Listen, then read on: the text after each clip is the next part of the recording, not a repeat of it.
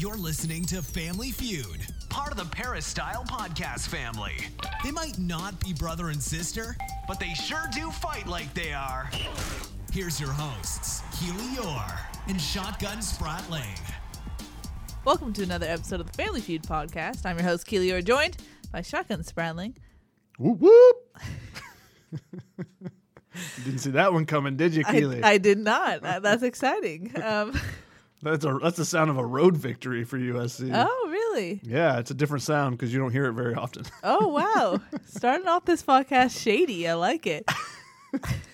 Anyway, we have a fun show for you guys today, if you haven't thought so already by the opening. We can talk about USC's 31-26 win over ASU. Look a little bit at the Cal Bears, looking to get their sixth win of the season. They're technically the Golden Bears. Put some respect on their name. Sorry, the Golden Bears. It's Game 11, guys. You know the deal with the Family Feud podcast. Thanks for listening. And as a reminder, you guys can subscribe to us on Apple Podcasts, Google Play, and Megaphone. You can also email us your questions or submissions to our podcast at familyfeudpod@gmail.com. Thanks to everyone who does that. We'll be reading them at the end of the show. Shottington, USC is now bowl eligible. What do you take away from USC's dominant first quarter performance, kind of mirroring what we saw against Oregon, and then it kind of failed to live up to the hype in the next three quarters? Yeah, and if they did what they did against Arizona State against Oregon, they might have been in the game. You scored 28 points in the first quarter. That gives you a lot of leeway, which they ended up needing because they scored the last three quarters. I mean, it was not a great offensive performance. It was a great offensive first quarter. Keaton Slovis looked really good. Their offense, it was the same thing as the Oregon game. After that, though, they would drive the ball into Arizona State territory and then just basically stall out. You know, several times. Both teams did a good job of pinning the other team back with punts, but that means that both teams are driving the ball to around midfield or a little bit past midfield and then going, we can't really get it much further. So that's when you can kick a 40-yard punt and down it inside the 10-yard line. So it was not an offensive, showcase by either team. I thought both freshman quarterback Keaton Slovis and Jody Yellen played pretty well, but both run games were non-existent. Yeah. And for USC, it's a big concern because that, I think, is what's holding this offense back to an extent right now. You're not seeing them be able to do things when you get in plus territory to be able to lean on some teams. And that's why you can't wear them down later in games. You haven't seen that happen from USC. And I think that's a product of the injuries they've had. Now, they've done some creative things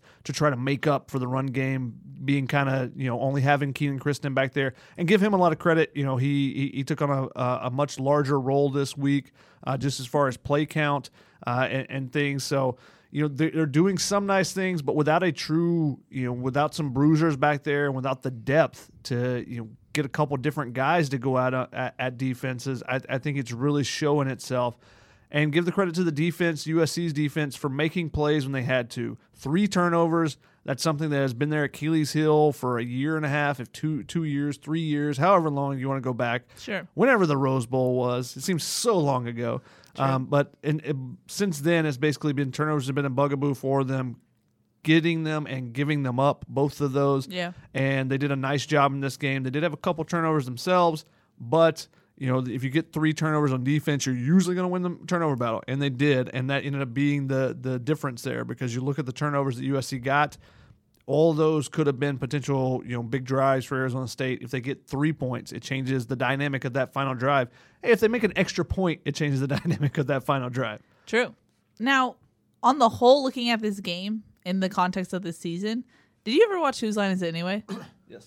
So, the I forget the tagline, but the points don't matter. Yeah. Kind of like that. I kind of view this game as that, where they got to win. Does the details really matter in the long run, given where we think this is going? To an extent, yes. I mean, if you're saying that kind of the end of this chapter is already written, yep. Then yeah, it doesn't really matter. The win matters to USC because you're bowl eligible. Yes, and that matters to those seniors. They're going to get one extra game. especially for a couple of those guys that aren't NFL guys. Those are the ones that really matters to play an extra month basically of football because some of those guys just move on to their next career after that month ends. So yes, and I think that's an important thing for seniors. And I think it's an extra month of development for these young guys. And there's so many young guys on this team that are going to be valuable contributors in the future. Getting bowl eligible is a big deal to an extent. It's a big deal in the fact that you get that extra month, you get that extra game for the seniors. It's not a big deal in the fact that you're looking at some of the options that USC is looking at right now, and it's not something you would look at preseason and be like, get excited about that. Get excited about the Sun Bowl or the Vegas Bowl or whatever bowl it may be. There's still that outside chance of the Rose Bowl. That's still it's a far-fetched to an extent because like I said, I don't know, 4 weeks ago, that I didn't think Utah was going to lose again. They've looked really good. They've got a big matchup with UCLA, which did not seem like something we would say anytime earlier in this year until maybe last week or so. But UCLA is playing really well right now. So if they were to pull up an upset on the road at Utah, then suddenly things change. And USC will know before they play on Saturday at Cal because they're playing at like midnight. I mean, it's 8 o'clock, but it's going to feel like midnight. And the Pac-12 is known to give, what's that? Hashtag Pac-12 after dark. We'll probably see something strange go on Saturday. True. Speaking of which, thanks to everyone who sent us Pac-12 taglines. That was exciting. Yeah. Yeah, we appreciate when you guys interact, with whether it's the Pac-12 taglines or sending us turnover travelers. We want to see your mini ponies whenever USC, tweet us your mini ponies when USC gets a turnover. If you don't know that reference, Chris Trevino, when he was on our show, shouts to Trevino, said that instead of the turnover sword, they can keep the turnover sword, but they should be riding a mini pony. And we all agree that this needs to happen. So, but send us mini pony gifts. I don't think a lot of people have mini ponies because you keep saying send us your mini ponies. Hey, if one of them just shows up in my front yard, I'm riding it to the Coliseum. To glory? I will be trotting it around the Coliseum. I don't blame you. Alrighty, let's just get into stock up. Who do you got? Stock up. I'm going to start with Christian Rector, obviously, the big play at the end of the game. He's been maligned by the fans this season because, he's been playing on a bum ankle and, not being able to hold the edge at times. He just hasn't had the lateral movement that he previously has had before the injury and hasn't been able to have a great senior season like I thought he probably would have. But that was a heck of a play. Not only coming on the stunt, reading the quarterback's eyes and seeing he was trying to check down, but to swat the ball and then to go dive and make the play. The Uchenna Nuoso. Yeah, a little bit. You saw that. I actually thought it at first when I saw the 9, I was like, that looks like a Drake Jackson play because Drake Jackson is a super athletic defensive lineman. And then when he rolled over, I was like, oh, that's Rector. It's great for him, and he was excited about the fact that he's going to get that extra game. He's one of those seniors that gets in a bowl game. You don't want to go your final 2 years at USC without a bowl game. For them to get it and bounce back from last year, even if they're at 6-4 and it's not the ideal season, it's still big for them. And he was the guy leading that. Was fun to see. He played pretty much the entire game. He came out for a handful of plays. He came on that last drive for like 4 plays in a row. And Johnny Nansen told me after the game, said that, I could tell his ankle was bothering him. I asked him, can you go back in? He said, I got one more play in me. He played the last 3 or 4 snaps there. Wow. Coming back in and making a big play to end the game there. So Christian Rector definitely on stock up. Yeah, you love to see senior guys, especially captains, get their moment, get their crowning play, if you will. So it's nice to see that. Now, you touched on this a little bit already, but I had Keenan Kirsten on my stock up. He's been given an opportunity, and I think he's done the most that he can with it. I think it was a lot to ask for him being like the number 1 back of this whole offense, just given how many injuries they had, but also the fact that he was up for a red shirt, and they thought he was too dynamic to redshirt. Now, I don't know if that's also just an indicator of how confident they are in Vi and Carr actually coming back and how healthy they actually are, but I think he got to a point where you can't redshirt him. You have to just keep him on the field. So as far as the experience he's getting, the reps he's getting, and I'm sure you're going to jump in, Shotgun, with some stats about those reps, but I thought stock up for Keenan. Yeah, he played 59 snaps on offense this game, which was obviously a career high for him. USC averaged 7.9 yards when he was on the field. He basically played the entire game. He had one drive off to an extent, and Quincy Junti filled in for 4 snaps in a row in a second quarter drive. Other than that, he was out there the entire time. I think the showing he can be a pass catcher, showing that he can you kind of barrel through a guy at the goal line. He showed some different things this game. His game continues to showcase new tidbits of it, and he continues to evolve and become a better and better player. And hey, it's crazy what playing time does for freshmen. What? It's almost like you should try to get them into the mix, even if they're not a guy that's going to start. Try to get them 5 to 8 plays, 5 to 8 plays, 5 to 8. You guys might have heard that on recording at one point from me at some point. Maybe. But yeah, I just think you're seeing him mature kind of right in front of our eyes because he's been the only guy back there, and they've given him those responsibilities, and he's taken advantage of it. So credit to him, definitely. Another freshman that I think is stepping up and making the most of his opportunities was Dorian Hewitt. That was on my stock up as well. At the end of the game, Chris Steele gives up a touchdown late, and Arizona State has a chance at a 2-point conversion to get within a field goal. They take Chris Steele out of the game. Not sure if it was an injury or not. We never really got confirmation on that from Greg Burns or from Steele. He was holding his arm a little bit, but he's touching his shoulder, yeah. But from what it sounds like, it was just a change made by the coaching staff. They put Dorian Hewitt in there. That's a tough place to come in.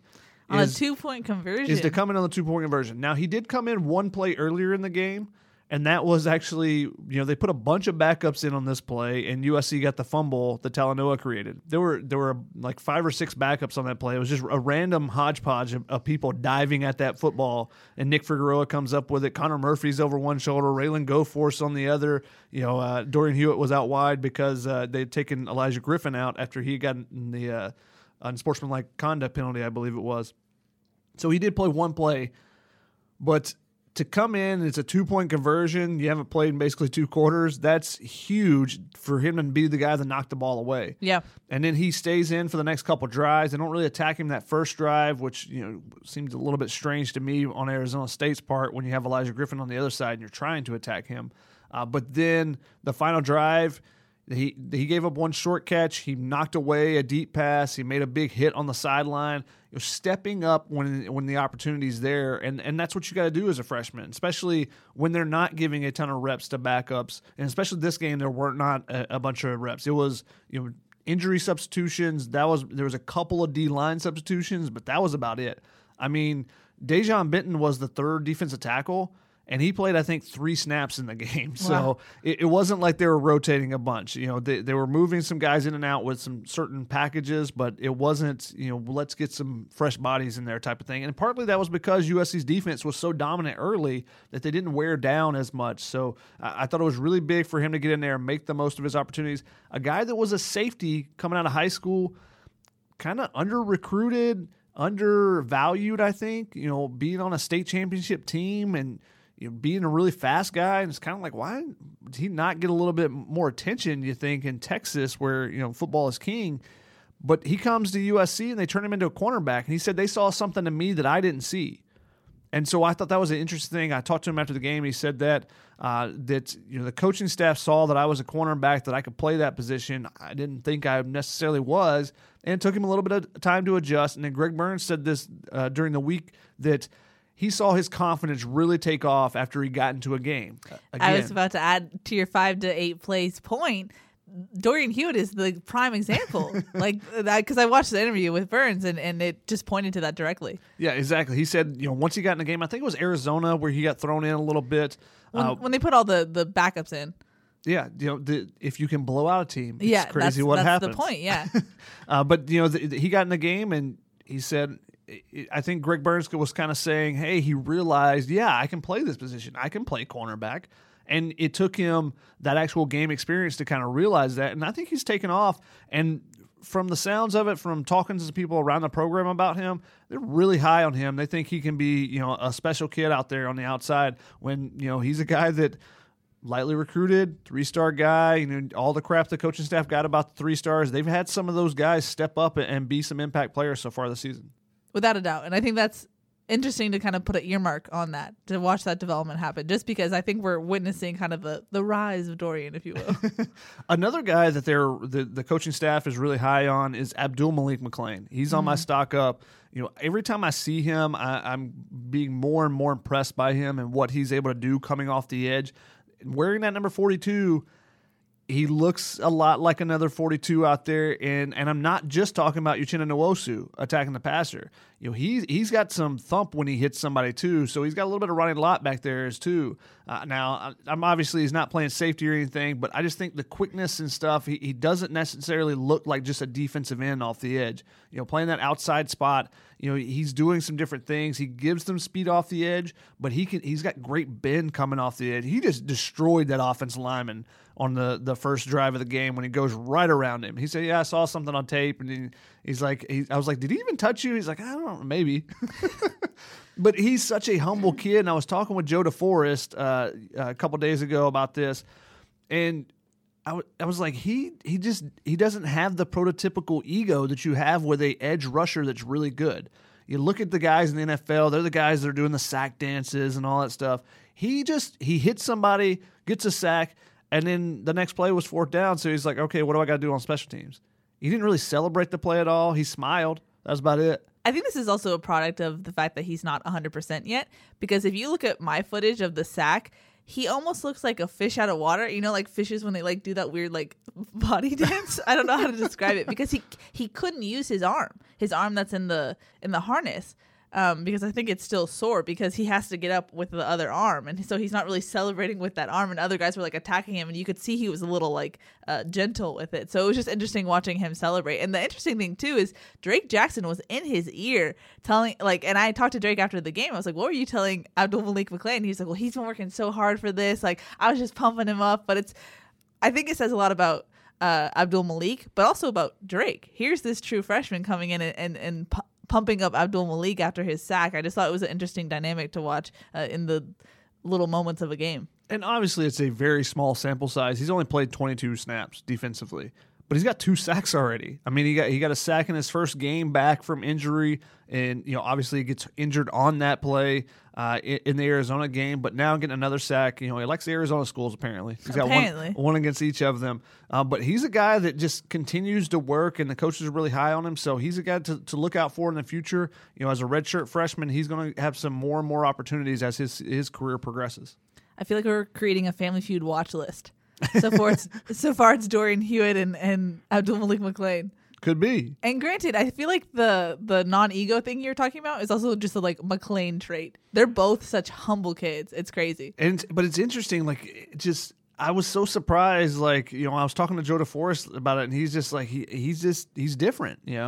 He when he comes off the edge, it's a little bit different. The way he acts is just a little bit different, and he just goes about his business, and he's just going to try to beat the guy on the next play. And the fact that, like you said, he's doing it with one arm to an extent right now, because I don't think there's much mobility there in that shoulder. That he can do too much. There's certain moves that he can do. I don't know if he has the full repertoire, and he's still been able to get to the quarterback. He had a couple more pressures in that final drive as well, where there's one where I had a picture of him, Joey Yellen's releasing the ball, and he's just out of the range from being able to pop him a little bit. So a couple more times where he got close, but not quite. My final stock up is health ? So I don't want to fully commit to it, but I will commit to it. Classic indecision from me. Mm-hmm. But coming out of the ASU game, I thought this was another body count list, if you will, just given how many bodies came out. But I think most of them came back. And now, granted, we only can see so much in the media pen for the 20 minutes. And sometimes they do some trickeration. But a Caleb Tremblay or Eric Cromanhook, who did have a limp. But guys who I thought, they might be out for a while, were back. And then seeing Stephen Carr and Vivai Malapaya get some more work, actually be in pads and go through that, was a good sign for USC, especially if you want that run game to finally kind of have more of a life. Yeah, and you look at being dressed, guys that were not dressed for the Arizona State game. There were 20 scholarship guys that were out of that game. And then they lost a couple more guys during that game. You look at Brett Nealon, who's going to be out for a couple weeks. Tremblay, Cromanhook, like you talked about. Tyler Vaughns goes out late too, so he's a little questionable. So, at the end of the game, they got 24 scholarship guys that aren't playing. You only get 85 scholarships. So, when you're closing in on a third of that is on the injured list and not able to play, that's it's really difficult to do everything you want to do. And I even asked Graham Harrell about that, with the fact that they could get the 2 running backs back, Stephen Carr and Vivai Malapaya. And he said, yeah, you would call probably some different things if you had more depth. No, first he said, I'd like to get those two back with like a little laugh. He was being a little funny there. Yeah, so I think they can run inside more, and that's what he was kind of talking about. But I just thought that they kind of changed their play. They've changed their play calling so much the last few weeks from what they had been doing. And whether it's formational and they try to do some creative stuff with Amon-Ra St. Brown in the backfield, just trying to have a running element. Now, I'm not going to call it a run game, but have a run element where the wide receiver screens are part of that. The swing passes to the running backs are part of that.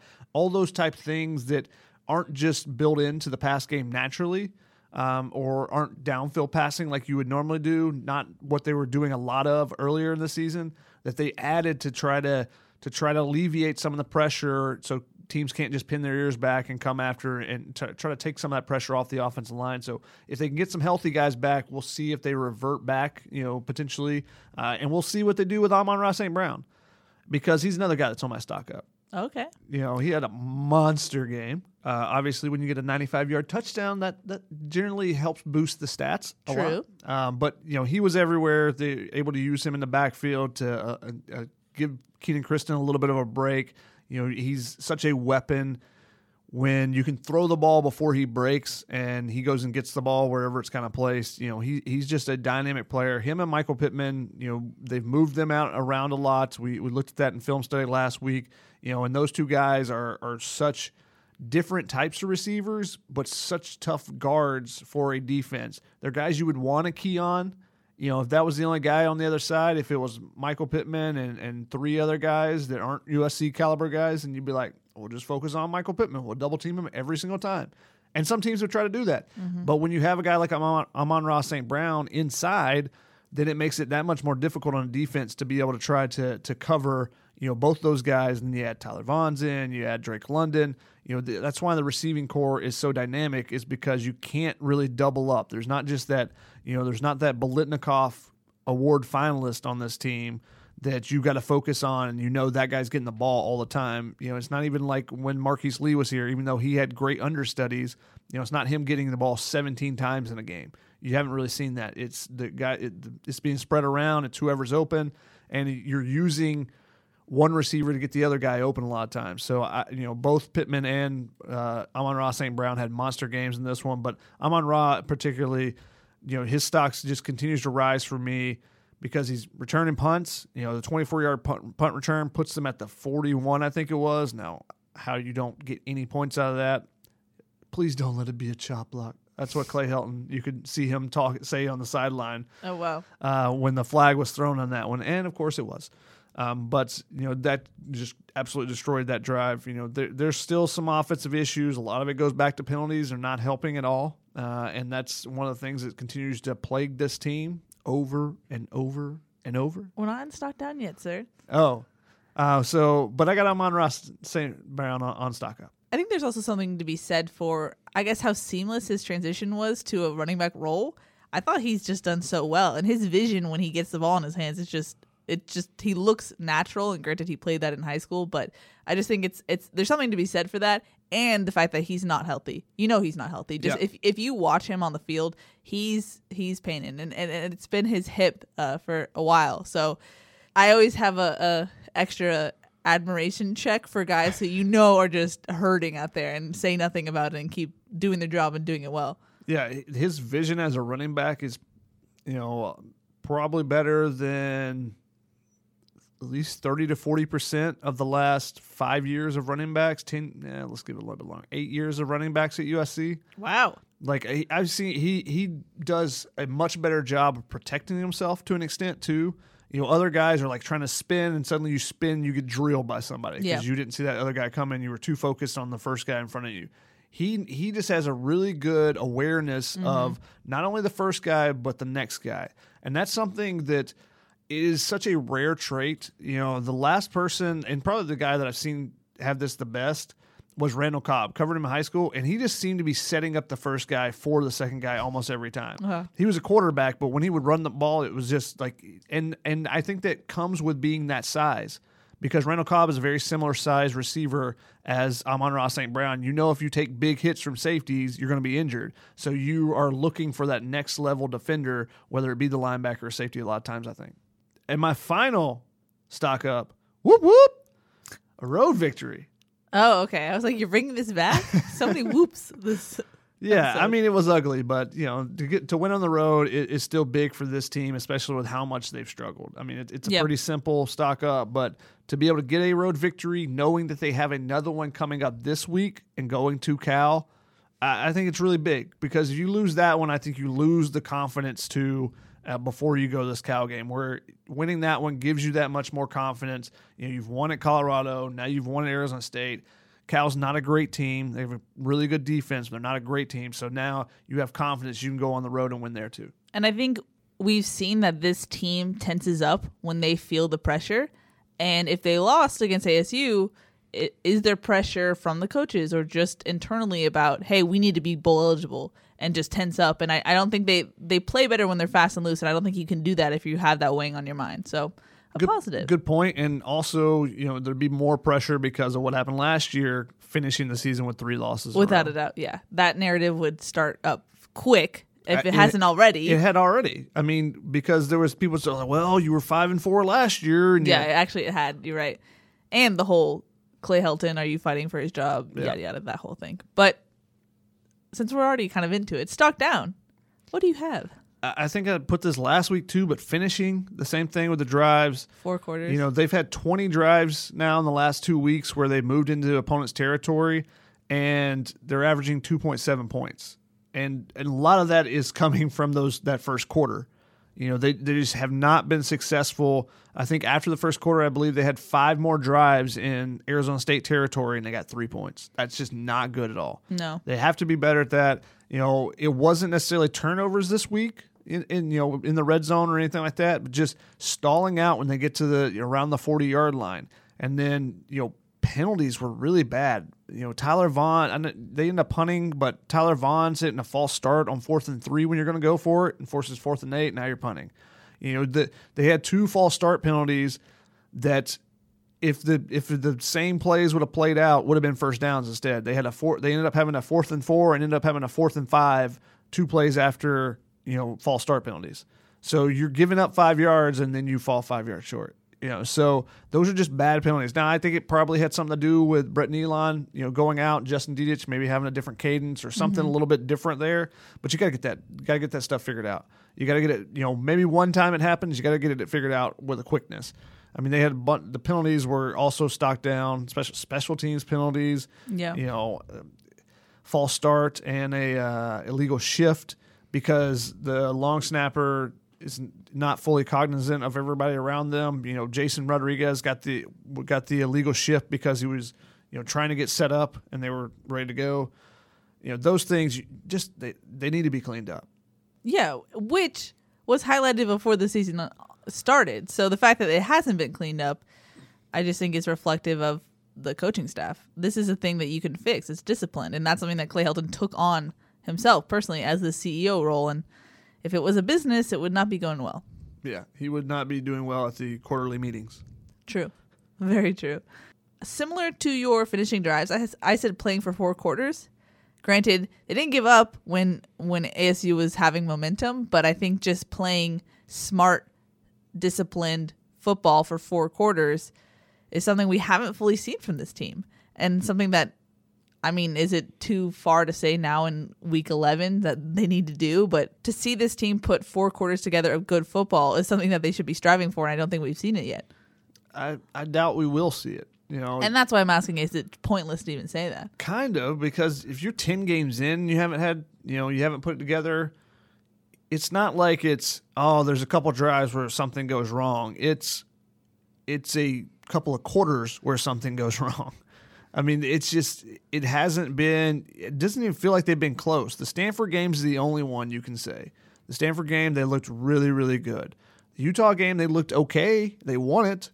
You say, wow, it's a great win, but you don't go, they played great the entire game. No, that was not the case. They got out everything in that game and somehow won because Zach Moss wasn't playing. That was probably the difference in that game. The YOLO raid. Shasta and Troy. So the YOLO raid, got them that victory. But, otherwise, just it has not looked like they are capable of doing it. They are capable of being explosive. They're capable of making great, outstanding plays. They're capable of being tremendous athletes. But putting it all together consistently, it doesn't look like they're capable of right now. And what I said on instant analysis is I think that shows it's the microcosm of what this team is. You can see the talent, you can see the potential, and you see that in certain plays, certain quarters, but you also see the lack of culture and discipline and coaching in the sense that they can't do that on a consistent basis for 4 quarters. I think it really just speaks to the duality of this team, the problems of their pros and cons, if you will. Yep, I think that's exactly accurate. I got stock down for golden opportunity, I wrote. And by that, I mean you're up 28-7. You could be up 28-0 if your special team's not terrible. I didn't even put special teams on here. I did. Kickoff return coverage. Are you kidding me? I was surprised that no one was talking about it more than they should have been after the SU game. And maybe that's just because people have just shrugged and moved on about USC special teams like you just did. But, I mean, to me, it was like, are you kidding me? Like, you cannot stop the return game? Like, I get that Brandon Ayuk is good, but he's not Christian McCaffrey out there. Like, I just don't. It's just ridiculous. It's bad tackling, too. On each of the first 2 returns, they had chances to tackle him and just didn't tackle him. And it's Kanai Malga was one of them. Kyle Ford. You have a starting linebacker. Starting linebackers, if you're going to put a starter on your special teams, they should make a tackle. True. You can't be letting guys spin away from it. And guys getting out of their lane and stuff is partly discipline.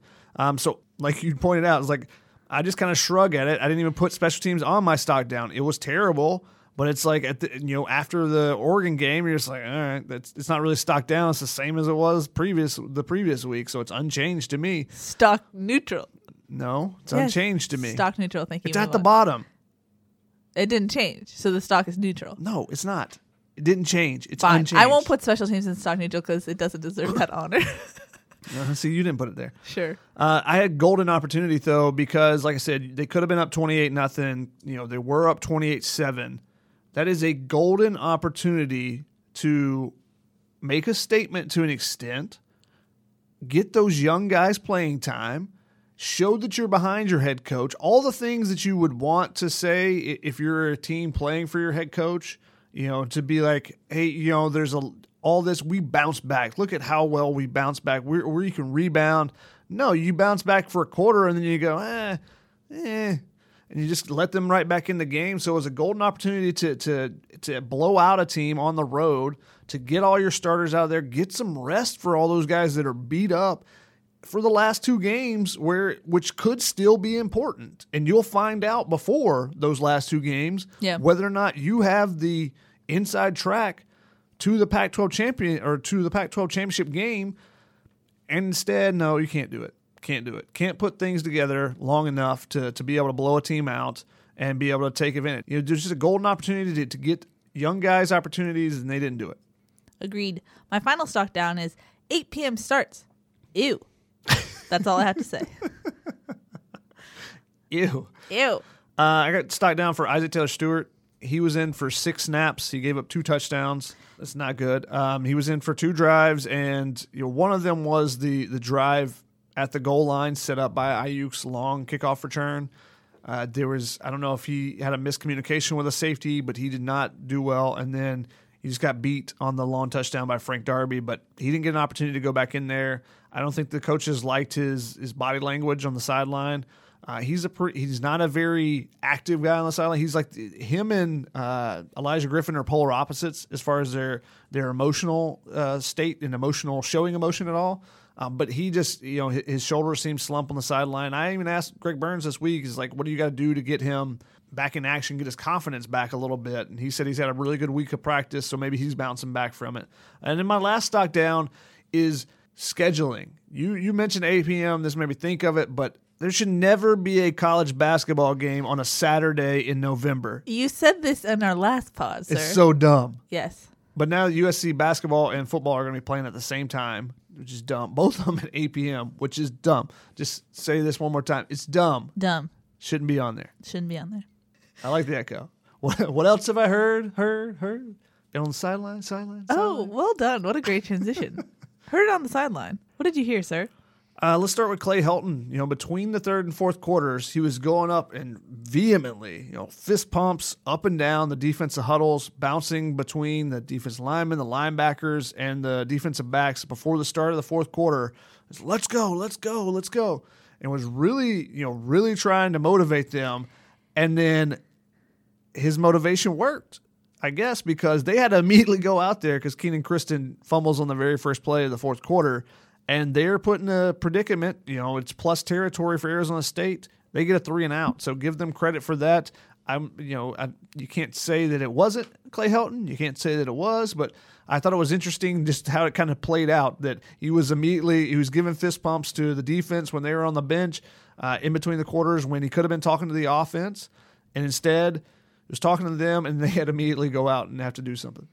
I thought it was, and I don't know if I'm overreading this, but I thought Clay Helton's body language and what he was doing to motivate guys on the team was much different than what we usually see. I feel like this was a guy stressed for his job security, and he was very on people. And the defense does this thing, and it's actually from a couple seasons ago where they do this thing where they put their hand above their helmet and go. I don't know how to describe this over podcast, but they go like this. They do this thing where they put their hand up in almost like a level. Because that's what they're doing. We play to this level. And there's a standard. And so that's what that hand motion is that you see. John Houston does it because he's kind of from that holdout. And sometimes you see Isaiah Polamau do it. But they're doing that. And they do it sometimes. But I saw Clay Helton doing that hand motion. I was like, I've never seen you do that before. But he was telling them, we got to play to this level. And so to me, it just felt a little uncharacteristic. A little bit. He was too into it. And I guess, can you be as a head coach? I don't know. I just thought it was a little disingenuous from my perspective. I don't think it's disingenuous. I think it's just, like you said initially, I think it's the stress of, all the pressure that's on him right now. And which plays into my next heard it. Greg Burns may be the calmest football coach I've ever seen. Ever. Isaac Taylor-Stewart gives up that long touchdown we just talked about, and I go past the bench because obviously the field flipped completely. So I go behind the bench while they're kicking the field, the extra point. I think I was on my phone trying to tweet something out, and I see he's got Isaac Taylor-Stewart in a one-on-one conversation and has him. ITS is sitting on the bench, and he's right in his ear, but he's not screaming at him. He's not chewing him out. He's just talking to him. And, I've seen this at the Colorado game when everyone's going crazy in the fourth quarter.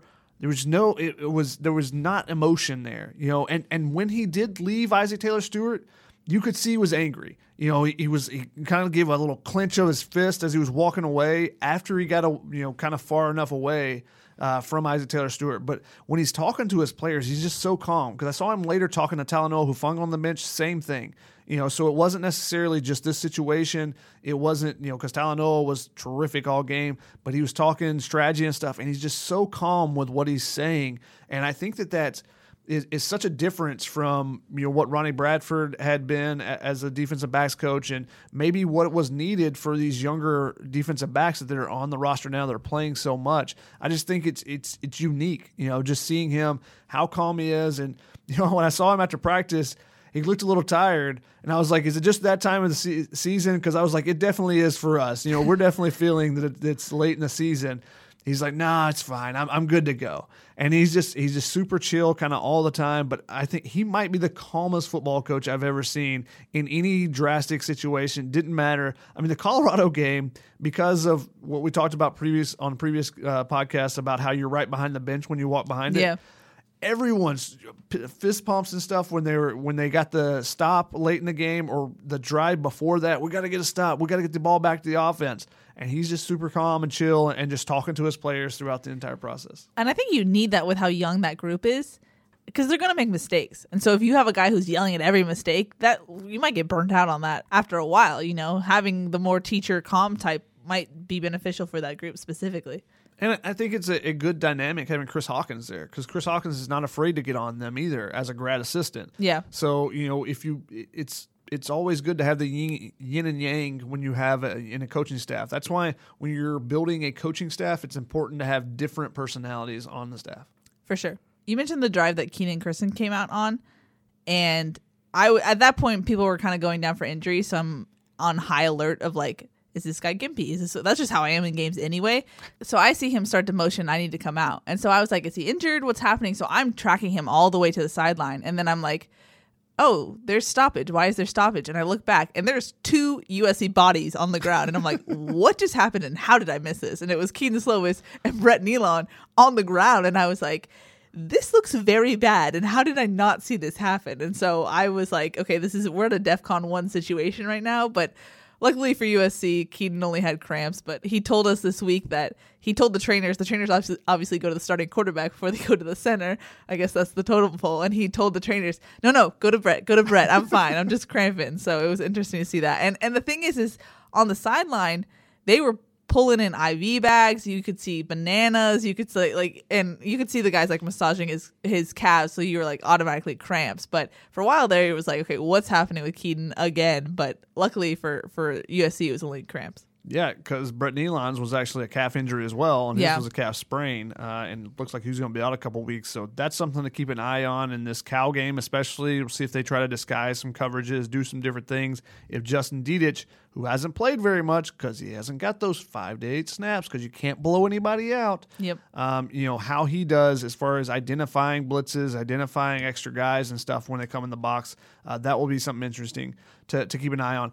Speaking of what Keaton Slovis said this week during practice, I thought it was really interesting. He said during that first quarter, he said, in my mind, I kind of felt we were getting a little lackadaisical on the sidelines. Interesting. And for a true freshman quarterback to note that, but maybe some of the other guys not note that and pull them together or do something different, I think that's interesting that he could feel it and say, oh, this isn't, people are just thinking, oh, we're going to blow right through them. They can come back easily, especially with our special teams. I don't know if he said that, but maybe that's what he was thinking. Shady. Maybe that's what he was thinking because that's kind of what happened. But I think it kind of points to his maturity and how quickly he's matured as a freshman already. Yeah. But also kind of points to the immaturity of the team as a whole.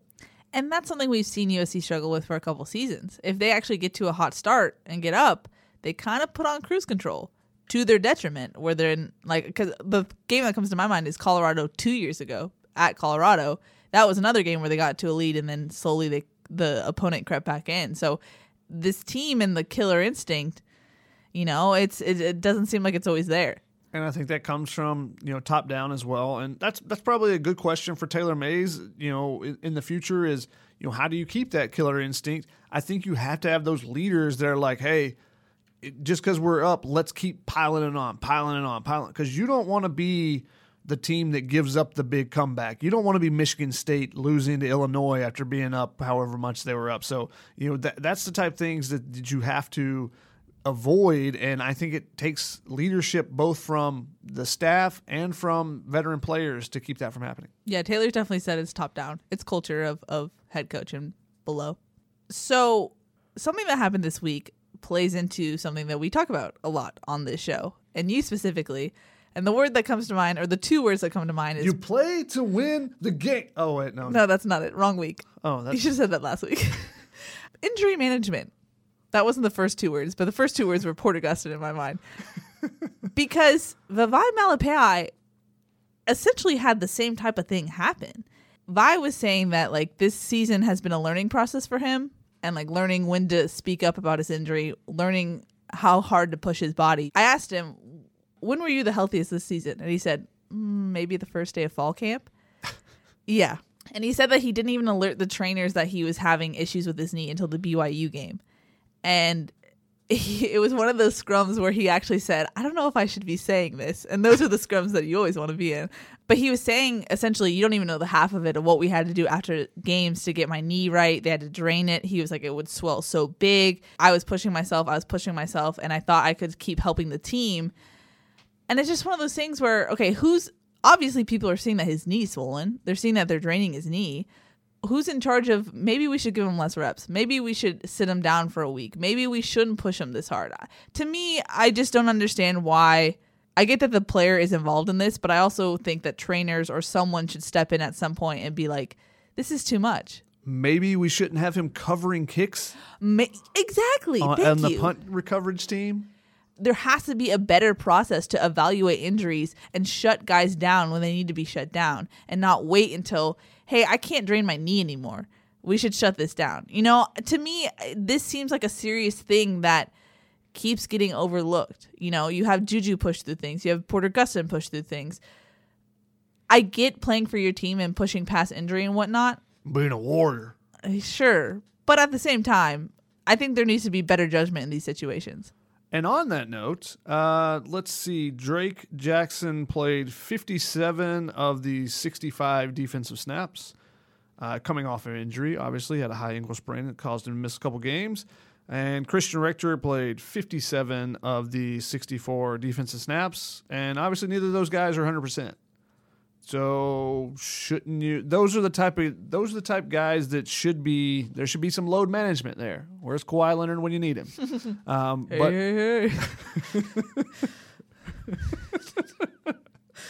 Great chime in there. Thank you. But yeah, you would think that, and you see a guy like EA. He comes back for 1 week. Now he's back out again. Is he going to even be available this week? Now, I know they wanted to get certain guys back for the Oregon game. They felt that the physicality of that game, they needed certain players, certain types of players, and maybe you figured you might have a guy 1 week out of 4 or something like that. So let's get it in the middle, even though that's probably not the best way to do it. And sometimes that happens. That happens when you're looking at future schedules and different things. The Vi one is interesting because he said his knee started, he was swelling up after the first couple of days.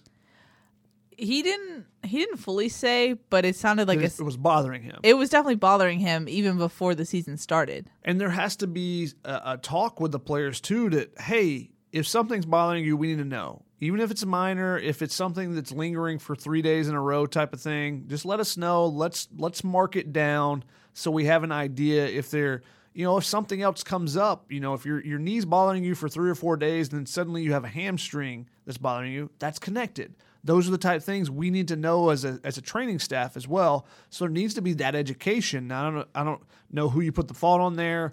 It maybe they do that, and he's. That's where I don't know where to put the fault, because what if Vi just kept this? Then it's not necessarily on the trainers. But there needs to be that education. Maybe they do have it, but that's something and the players need to trust the training staff that they're going to have their best interests in mind. If you watch the movie Any Given Sunday, it gives a great portrayal of guys that are trying to play through injury and it's a fictionalized story, but it gives kind of the give and take between the doctors and players. It's way overblown, but to an extent you see guys want to be on the field. They know they need to get tape, especially if you're in a position battle type, you want to be out there because you're not going to move up the depth chart otherwise.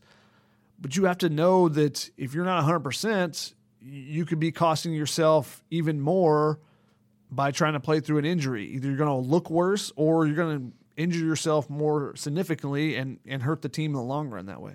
Yeah, without a doubt. And my last heard it on the sideline. Actually, you heard it first, but then I looked through the transcript. But, Brandon Ayuk and Frank Darby after the game, 2 receivers from Arizona State. Now, Darby, I think this is the one, or I think Ayuk is the one you heard, on the field, because you said you heard the presser. What's interesting is that ASU put the post-game presser in the stadium. So when I was running and getting my stuff from the media room, I was running with my stuff and I hear a presser and I was like, oh, this is interesting. So I got some of that. And that encourages fans to stay around and stuff. Sure. But Ayuk said, we are losing to teams that we are better than. We are better than that team out there. So that's just a straight blow. We're better than that team. I don't know how we lost. Now, he had a big game, so that helps you say things. But the fact that he said that, and then Frank Darby, another receiver who had a big touchdown, he said this was added in, but if we subtract the penalties that brought plays back, that could have been a blowout. He's saying this is a team that was down 28-7. Yeah, that was being blown out. Saying that if we just didn't have penalties, we could have blown them out. This game would have been over, and we'd have ended their season, and it would have been over. I was just like, when I read that, I was like, that's why I pointed out to you. I was like, this is some heat. Whoa. And that tells you what people think of USC right now. Mm-hmm. Well, even in the fact that ASU never thought that they were out of the game. down that much. I felt like in their play style, they never were out of it.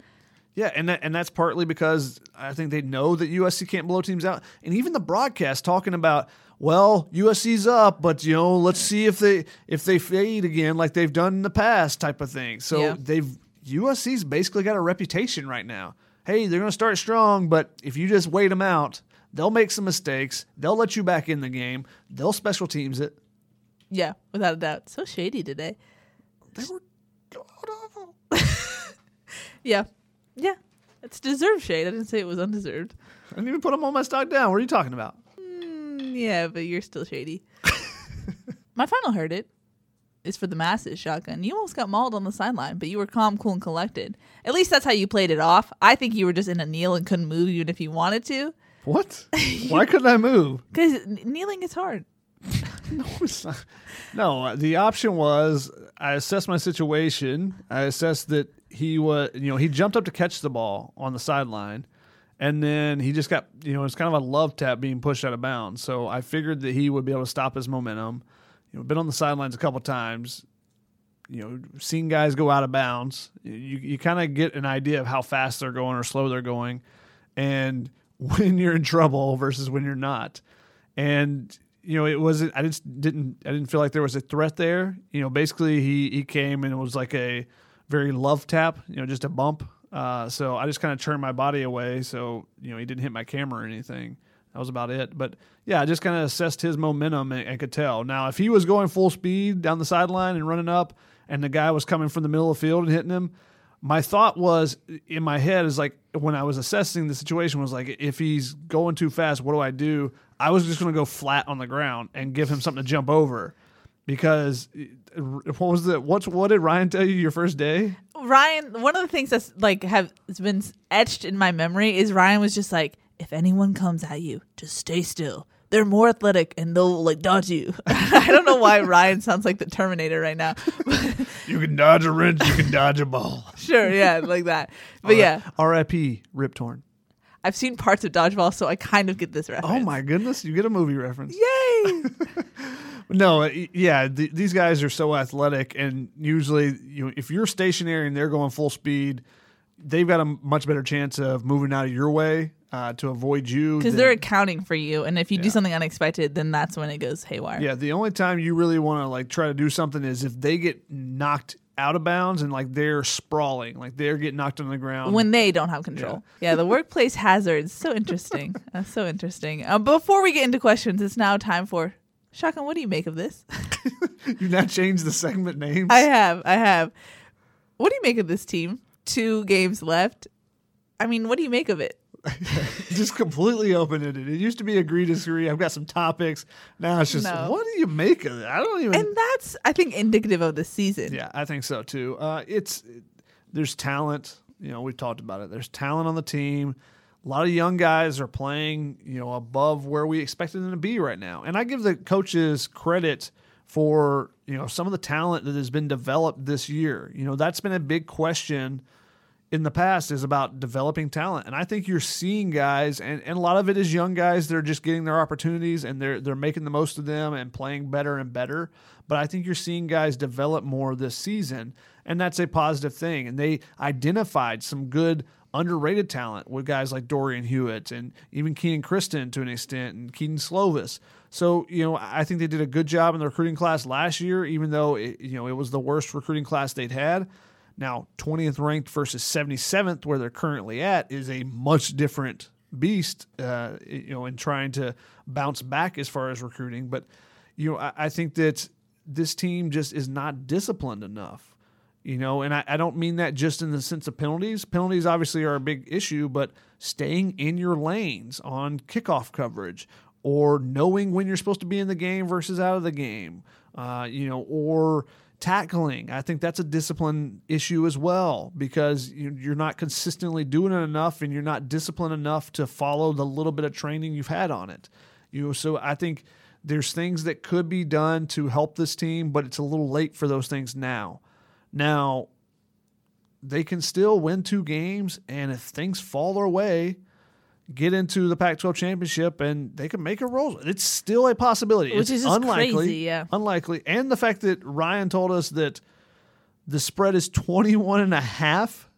That Utah is a favorite over UCLA, which is mind-boggling to me.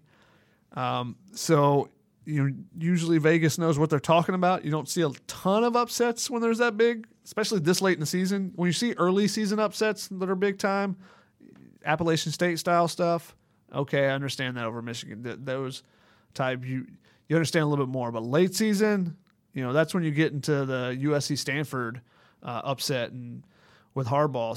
So I don't see it for USC if UCLA is a 21.5 point underdog to Utah. And I just don't see them going up there and getting a miraculous win and then somehow USC finding their way in. But if they can win 2 more games, get a quality bowl game, I think that's a positive thing for this team to enhance on. But overall, there's still untapped potential. Yep, without a doubt. So that's what I make of it. How much weight are you putting in these next 2 games? Does it really matter for you, or is it just kind of things need to change at a higher level? I mean, I don't know what you take away from 2 regular season games with this group. You haven't fully tapped into it. You haven't done what you said that you were going to focus in the offseason on. Be the CEO, work on penalties and turnovers. Those things have been the biggest bugaboos for the team this season. So what can you say or do in 2 games that's going to make me think that things are going to be drastically different going forward? I don't think so. If they played 2 straight complete games, that would definitely open my eyes. That would probably be the biggest thing. If they came out for 4 quarters and played consistently well 2 weeks in a row, I would be shocked for one, but it would also open my eyes and say, hey, maybe they have turned a corner. But I think it's too late either way. Do you mean for the coaching staff? Who are you talking about? I'm just referencing this team. Okay. Still. Okay, but this team could encompass a lot of things. I'm just talking about the team and the roster. So vague. So vague, Mr. Gunn. Yeah, I mean, we know what this coaching staff's going to bring. It's not like the pawns that were moved didn't drastically change the issues at a whole. Mm-hmm. So then the issue or the question becomes, once again, what does the administration want? Yep. Are they okay with the faults that this group has and continues to have and will have next season if Clay Helton is back? I don't see that there would be anything drastically different. If you focused on it all off season, why would it be different next year? Yep. Yeah. So, if you're okay with that, then so be it. If you're okay with somehow things go their way and they go, you go 8-4, you get into a bowl game, you win that, and you're 9-4. If that's fine, then so be it. But I don't see it being drastically different. No. I agree. That's weird. I know, right? Alrighty, let's get into questions. First up, Michael from Newport sent us an email saying, does anyone know who voted for USC in the AP poll? Was it Clay's dad? Fight on and beat the Bears. Clay's dad is not an Associated Press writer, so or a media writer, so I don't think he's in the media poll there. Unfortunately for him and Clay, because then maybe you get a couple more votes. No, I don't know. Someone probably saw them on a good day. Maybe it's the Utah writer, saw them and like, oh, these guys can, or a Stanford writer or someone. Caught the first quarter. I don't know. It's that also could be true. Caught one of the late games and just saw a first quarter. That may be it. Or it looks good. Put them in there. I couldn't get CBS to work right, so I was watching the USC game first, and then I switched over to LSU Alabama. So when I saw them, they were up 28-7. What happened? One other thing it could be with the voting is that there's not that many great teams out there. This happens every season. You get towards a certain point in the season, you're like, if you're an actual voter or if you compiled a top 25, because I used to do that, it was compile a top 25 just to see, and you get down to 18-25, and you're like, who's the best of the teams that are mediocre? Because none of those 18-25 teams you're just like, you're blown away by. Like, all these teams have a lot of faults, and maybe someone's looking at USC and saying, there's some talent there, but, there's definitely some faults as well. Let's go to our next email, and it's from Mark. He says, rewatched the ASU game, and the run blocking was really bad again, despite going against one of the worst run defenses in the country. How much of the inability to run block do you think is due to the way they've practiced going back to fall camp? From the start of camp to the Fresno State game, I believe they had 10 days of no practice / walkthrough, another 4 days of no pads, and only 6 days total of full pads. How are they ever going to become a better run blocking team this year with so few full padded practices to work on it? Sorry for the long question. Keep up the great work, guys. Best USC podcast out there. What? Saving himself a little bit there by saying they were the best. I know. Because I was going to say, Mark, check your stats. ASU had the 23rd ranked run defense in the nation and 3rd in the Pac-12. Yeah, so they had a good run defense. Their pass defense was not very good. They created a lot of turnovers. That was kind of their defensive philosophy. USC could have run the ball against them, but I think it was more I'm not blaming the offensive line as much as I think the depth at running back and the fact that the guy that they have back there, Keenan Kristen, is very slight is kind of limiting what they could do. Like I said earlier about Harrell, mentioning that having those guys kind of open up the playbook. And I think it's just they've been so limited with what they can do. They've tried to do those other things, but I think that's played into it, and that doesn't help out the offensive line that the defense knows you've got a limited playbook and run game in the run game at least, and they can drop 8 a little bit more and do different things. I just think that that's having more of an impact than just the offensive line not blocking well. Because if you remember last year, especially early in the season, I don't want to. Wow, you're grimacing hard. I don't want to. There was just times when there was just so many whiffs. I mean, you try to throw a screen pass and there's 4 guys in front of, to block 2 defenders and neither one of them gets blocked. Those type of things. That's not been the case with this group. Not necessarily. Yeah, it's not a consistently bad effort either, like it was in, say, the Stanford game last year. Or Texas stands out to me. Yeah, Texas as well. Just they couldn't run the ball at all because they struggled. They struggled a lot in that Utah game, definitely. And, they've been shut down at times, but I think it's more on play calling to an extent than just the offensive line, whereas last year it's just like you look at it, and one of the questions that we posed back and forth was like, are your hands just tied as a play caller? Last year because of how the offensive line was. I don't think that's the case this year. Now, if they were hitting more in practice, would the offensive line play improve? Yes. It's the same as tackling. If you're going full speed and you get a better feel on it. And the interesting thing, talking to Justin Dietich this week, is he was saying that, we practice, but it's just a completely different animal when you get into game speed, which is true. But also, if you mimicked it more like game-like situations, I think it wouldn't be that much of a jump. And one of the things is when you're run blocking is getting to the second level, and that's the same thing as tackling is that angle, getting that right angle and getting your hat placement correct. Going 100% versus 70% makes it that much more difficult when you're in games, because if your walk-ons, your scout team guys are going 70% so that you can get your right block on. Now, when you put in a guy, say Vontaze Burfict still at ASU, you put him on the other side. Boy. And now you're trying to block him going full speed. How different is that? That's such a different game that you're looking at there for an offensive lineman. So I think that really impacts them as well. Let's go to our final email, and it's from our buddy Maybette from Ontario. She says, hello, Keely and Shotgun. There are head football coaches, and then there are elite head football coaches, underlined and italicized. I would agree. What are the qualities elite head football coaches such as Pete Carroll, Urban Meyer, Dabo Sweeney, and Nick Saban share? Can these qualities be taught, or are they innate? Thank you for everything you do. Your dedication to USC football is admirable. Keep feuding and fight on. Now, Urban Meyer was on the Move the Sticks podcast. Ryan loved it. So since we were going to Arizona and Chris Trevino and I were riding together, we decided, hey, let's listen to this podcast. Check it out. And one of the things he says on that is how much he's grown as a coach from when he was a young guy to in his career when he's at Ohio State, from Bowling Green to Ohio State, or even as an assistant until his Ohio State days. So, yes, I think they're taught. You learn what really works, what doesn't work. It's always going to evolve, the tactics of motivation and things like that. Those things are going to evolve as the game evolves. Strategy is going to evolve. But the main qualities of, can you motivate? That's a big one.